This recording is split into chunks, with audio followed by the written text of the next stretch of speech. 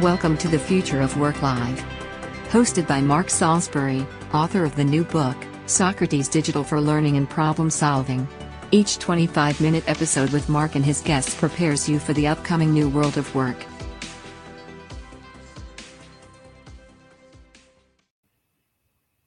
Welcome to the Future of Work Live. I'm Mark Salisbury, your host.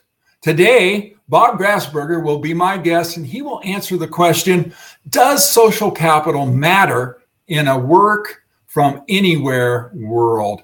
So join me in welcoming Bob to our show. Hey, Mark. How are you this afternoon? I am good. Good to see you, Bob. And for those people who don't recognize Bob immediately, he is an emeritus faculty member at the University of New Mexico and the former vice chair of the New Mexico Workforce Development Board. While working on knowledge management projects in the early 2000s, Bob became interested in the idea of social capital and how it affects both work, productivity, and innovation. Over the last decades, he's continued to study and apply what he's learned about social capital in his companies, in his work in the workforce and economic development, and in the classes he teaches. So welcome to the show here, Bob. Good to see you. Thank you for having me in, Mark. Good to see you as well. So let's go ahead and get to our very first question here. And for people who are kind of scratching their heads, what is social capital got to do with my success at work? So, I became interested in social capital, just as a little background. About 20 years ago, I was working for a knowledge management company, and we were trying to figure out how information flowed in the organization. Where were the bottlenecks? How was it that ideas didn't get passed along? And we encountered this concept of social capital. And if we distill it to the salt, really what social capital is the value you get from knowing other people. That the idea that relationships offer us value, offer us benefits. And, if we think about it, we're social animals. We don't have claws and fangs. And anthropologists tell us that the reason that we survived was because we could get together in teams, we would share information. And so our relationships are important, and they've been important for a very, very long time. And as a matter of fact, they're instrumental to our survival. So indeed, we see that same thing is true in our organizations, that our relationships give us access to resources that we might not otherwise have. For example, information.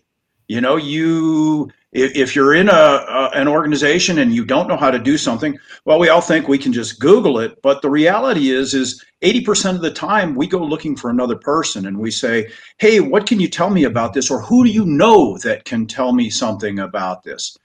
Another component of social capital that's hugely important, and I don't know that we think about this a lot, is reciprocity. If I do something for you, I often expect that you'll do something for me. That's just the way society works.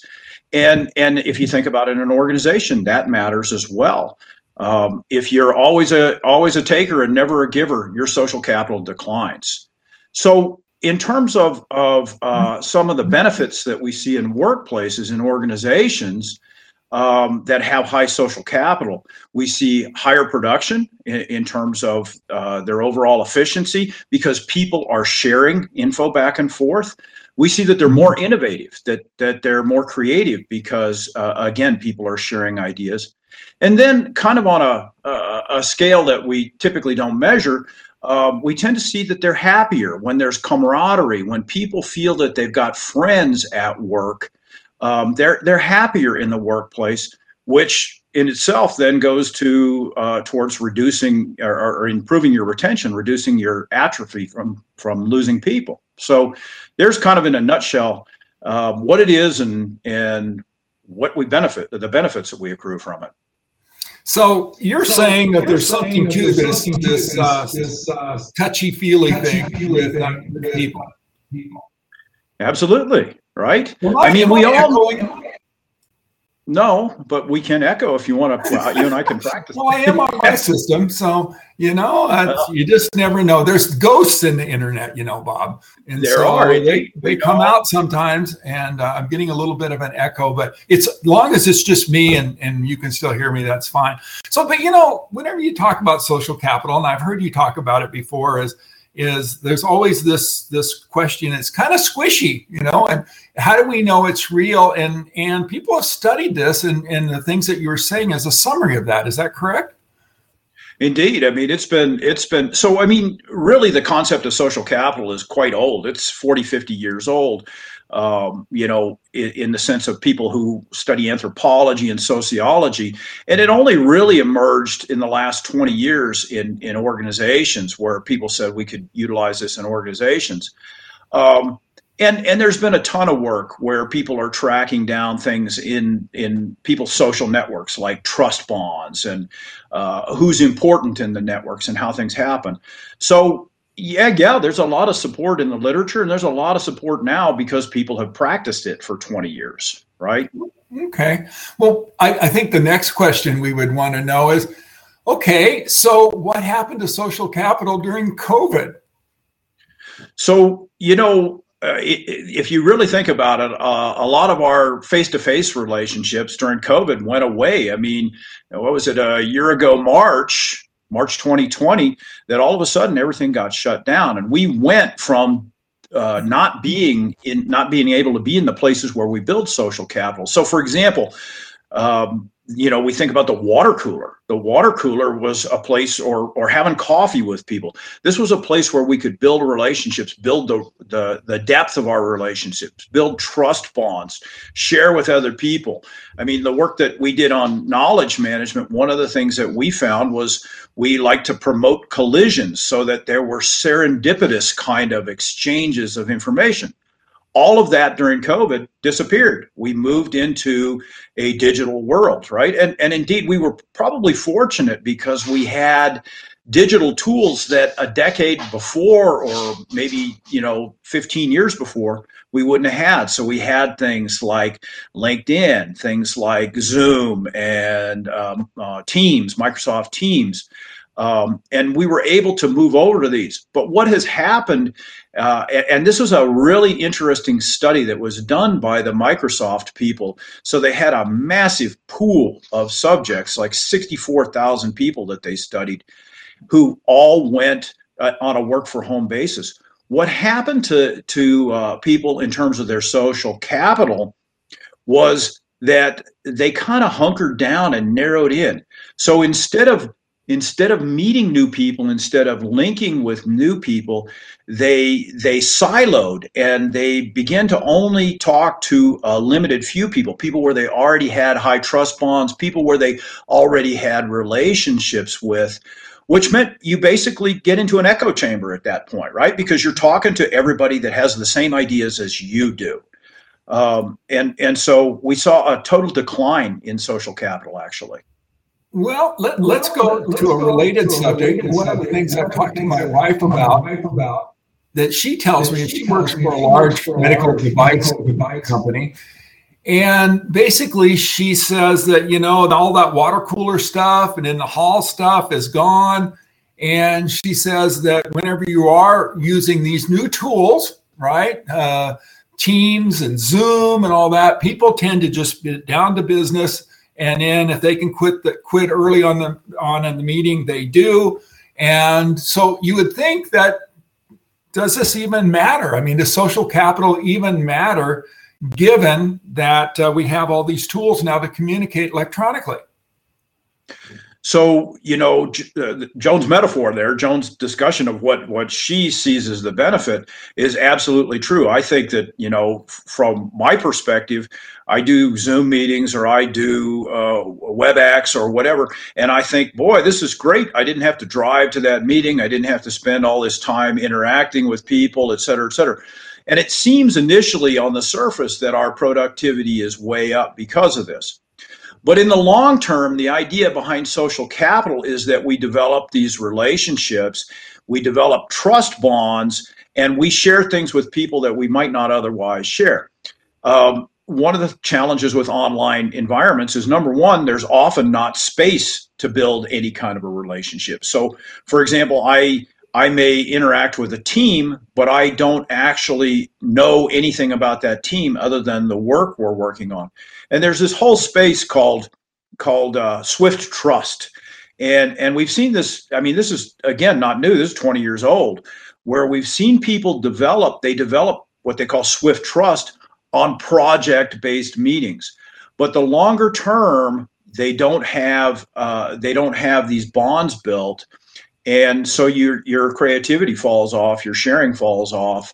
And I think I'm not trying to denigrate. I'm saying, there are ways to overcome this. I think it's just we haven't really spent a ton of time yet to learn how to build deeper bonds in a digital environment. I think there's some tools that are being introduced that may try to go to that. I think, for example, Facebook is now coming out with their metaverse, right?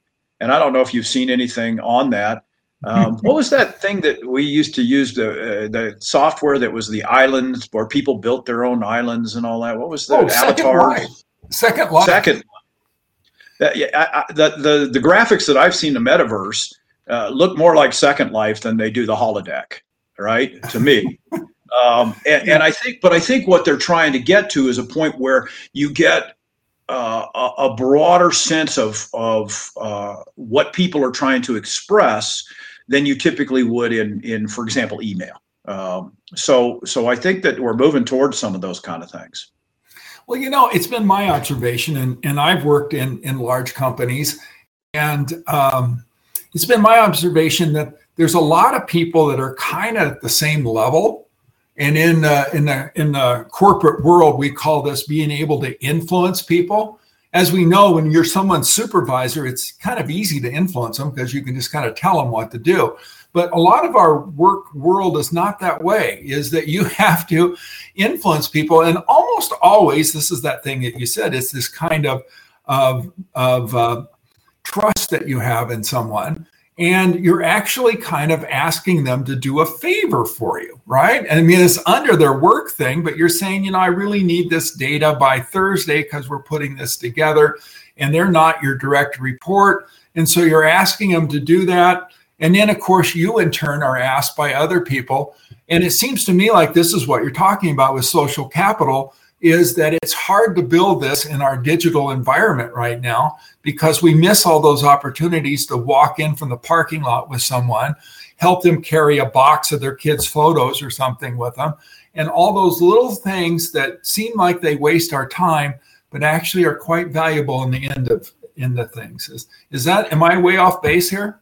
No, absolutely. I mean, it's really, it's kind of hard. It's harder. Let's make it harder. And again, we're going to need to start thinking about how can we do this, because I mean, if you, especially with regard to knowledge workers, if you read what's coming out of the surveys, there's people are saying that they only want to be in the office 3 days a week at the max, right? And companies are increasingly recognizing that there are some benefits from a cost perspective in terms of reducing their brick and mortar footprint. So we probably are going this way is the bottom line.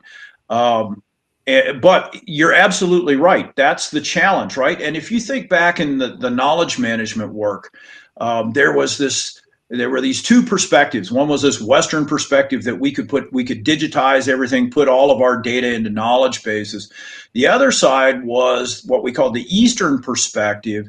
And the idea in the Eastern perspective was that we needed to promote these productive collisions, that thing you're talking about helping somebody carry in the box of their pictures of their kids. Or, I don't know if you remember, there was a point where we were even building buildings where we had a central staircase rather than multiple staircases so that people would have to bump into each other, or we would put whiteboards around the walls in a common area so that people could bump into each other and come into, and have these massive epiphanies amongst themselves. And so with all that gone, right? With all of that gone, we need to figure out how to do that online. And we are seeing some of this, right? I mean, when you teach, I don't know, you're teaching online, I assume. Oh, You I can am. put Yeah, we all are, right? Yep. You can put people into breakout rooms and kind of promote collisions there, right? And so there are ways to do it. It's just it's tougher, and we don't build the trust bonds. I mean, when you're working on a project, there's two components to trust. The first one is competency. Do I believe you're competent? I think we all believe that the people on our teams are competent, right, for the most part. And the second part to it is benevolence. Do I believe that they actually care about me? That doesn't get well expressed in a virtual environment. Yeah. So there's a little rant for you. How's that? Well, that takes us to this. Who's been listening with us quite attentively. I just know, I can just feel it, is, what can knowledge workers do to increase social capital in today's technological world? What are some of the small things that we can do to kind of build that social capital that's really hard to do right now? So I know I'm on your show and we promote your book, but I want to tell you about, there's a book out by a guy named David Burkus, and it's called Friend of a Friend. And Burkus actually does a really nice job of talking about how to build social capital, but also how to, a lot of his exercises, it was written in 2018. So a lot of the exercises that he talks about in here are how to do this in online environments. So that would be my first recommendation, to take a look at Burkus's book.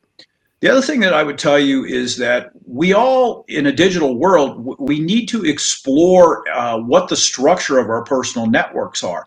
And that's pretty easy to do. LinkedIn has a thing where they can tell you how many degrees of separation somebody is. I mean, Facebook has, even I get a thing from Microsoft on my Outlook that tells me how collaborative I was each month. So we can look at the structure. I think what's important here is to look at that structure and see if it's homogeneous, if everybody in your close network, everybody that you communicate with heavily, if they look exactly like you, if they're the same age, the same gender, same education level, that's an echo chamber. That's a potential for being an echo chamber, right? So if you want to get new ideas, you need to be looking at expanding that network.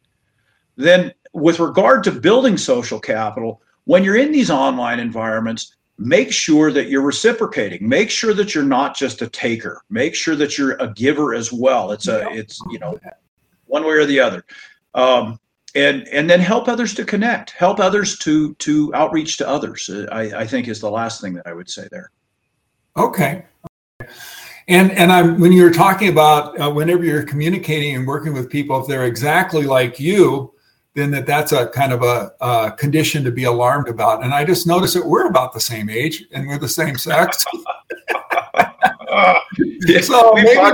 So I think you've inspired me to reach out beyond my generation and my gender to other people who might have better or have a different point of view that might help this show. So you're for those people who are just watching, that's a plug for the next show. Your litmus test, Mark, might be if the people understand your jokes about Gilligan's Island, that they're probably in your echo chamber. Well, I was just going to do the one about Kevin Bacon. When you're talking about the degrees of freedom, I go, oh yeah, you mean like Kevin Bacon? And then I just realized there's probably a number of people watching this who go, I've heard of Kevin Bacon, but isn't he like a breakfast food or something? So yeah. I think everybody's heard, though, of the 6 degrees of separation, the idea of the 6 degrees of separation. And that was Milgram, the idea that by contacting our contacts and our contacts contacting their contacts, that we can get to anybody on the globe that we want. And that's been proven over and over again. And actually, the chain has shortened because of the internet. It's relatively easy to get to somebody you want to get to now because of. And that's a positive for LinkedIn and Facebook and things like that. So, yeah, I absolutely think that's important. Yeah. And it is built into our social networks. As you mentioned, LinkedIn has this connections and it gives them degrees of connectivity, such as first level and second level and third level and all of those kinds of things. And so, yeah, so that's it. So that kind of brings us to, what's our takeaway on this? So, what's really important? Because as you know, this show, we talk about a number of technical things, and we had Scott Moody on here a couple times back, a couple of guests ago, which is only a couple of weeks ago. And he was talking about how the Internet of Things is coming to work, right? And so it's a very kind of technical thing. But we're talking today, although it's part of the future of work, something that's been around since, well, we have, right? And so what does that mean for people who are working now? What's the big takeaway from the show? And I just summarize it as this, but I bet I'm missing some of this. It says the takeaway is build your relationships to build your future. And so if we were talking...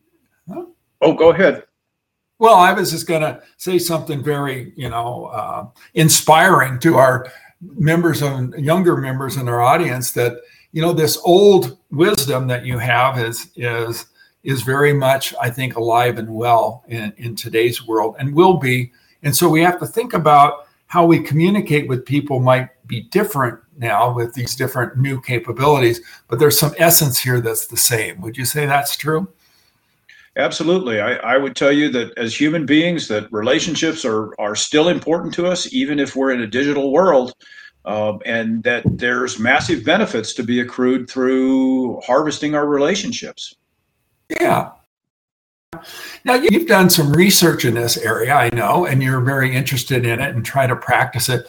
What are kind of some of the things that you see on the horizon for this area here? For people to think about how can they basically build their social capital?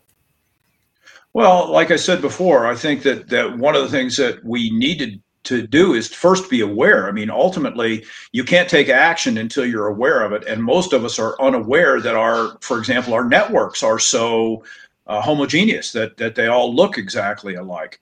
So again, elevate your awareness and then become attentive to it. And then you can take action. And then think about this, since you're in meetings, online meetings, and you're in these online events and you're on these online teams, how can I actually build depth? I think one of the things that always has fascinated me is that we have become concerned with how many LinkedIn friends or Facebook friends we have. The quantity is not near as important as the quality. So begin to look at those relationships. Where do I have high trust bonds? Who do I actually go to for advice? Is it the same people? Are they like me? Who do I socialize with? And how could I actually build deeper bonds in an online environment? So I think that's a good start. And again, I think that that Dave Berkus's book, Friend of a Friend, does a really good job on a lot of this. I hear it's almost as good as my book. There's nothing as stellar as your books, but nevertheless. But what you're talking about is, I remember is being probably about 20 some years ago, is this social network analysis, right? And all the connections you have, and then trying to evaluate the strength of certain connections. And then the words strong ties for some of these connections versus weak ties. And I think that's kind of what you're talking about here, that workers can take a look at this and then start to realize it's the strong ties that makes the difference. It's not that 10 million people casually because you went to a football game with them once, but the people that you can call upon when you need that report by Thursday, and to be able to put into something larger that you're going to present on Friday. And so I think that's kind of the essence of it. Well, yes and no, right? Because there's value in strong ties, right? When you need high trust and you need somebody that's going to respond. But there's value in weak ties too. Those are the friends of a friend that ultimately can get you to places that you otherwise wouldn't have gotten to. So benefits to both, right? I mean, and it's always the weak ties, by the way, that get you the job. Right? It's not the strong ties, because your friends all the same people you do. Yeah. So, and then your friends also have to divulge that you're friends, and so they can't be part of the decision. So that's kind of how that works. Okay, so that's our takeaway. Build your relationships to build your future. And I want to thank you, Bob Grassberger, for being on our show today. and being part of this. I want to remind our audience that our next episode is next Wednesday at 1 p.m. Central Time. It's always on Wednesday at 1 p.m. Central Time, and you can find us right here. So in the meantime, I hope you have a great week. We'll see you next week, and thanks to Bob Grassberger for being here. Thank you.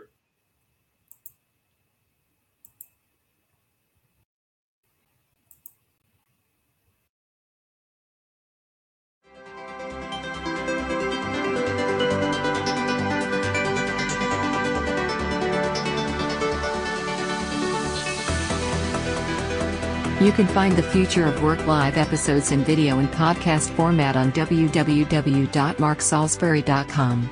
Additionally, YouTube hosts the video episodes on the Future of Work channel, and Apple, Spotify, and Google host the podcasts.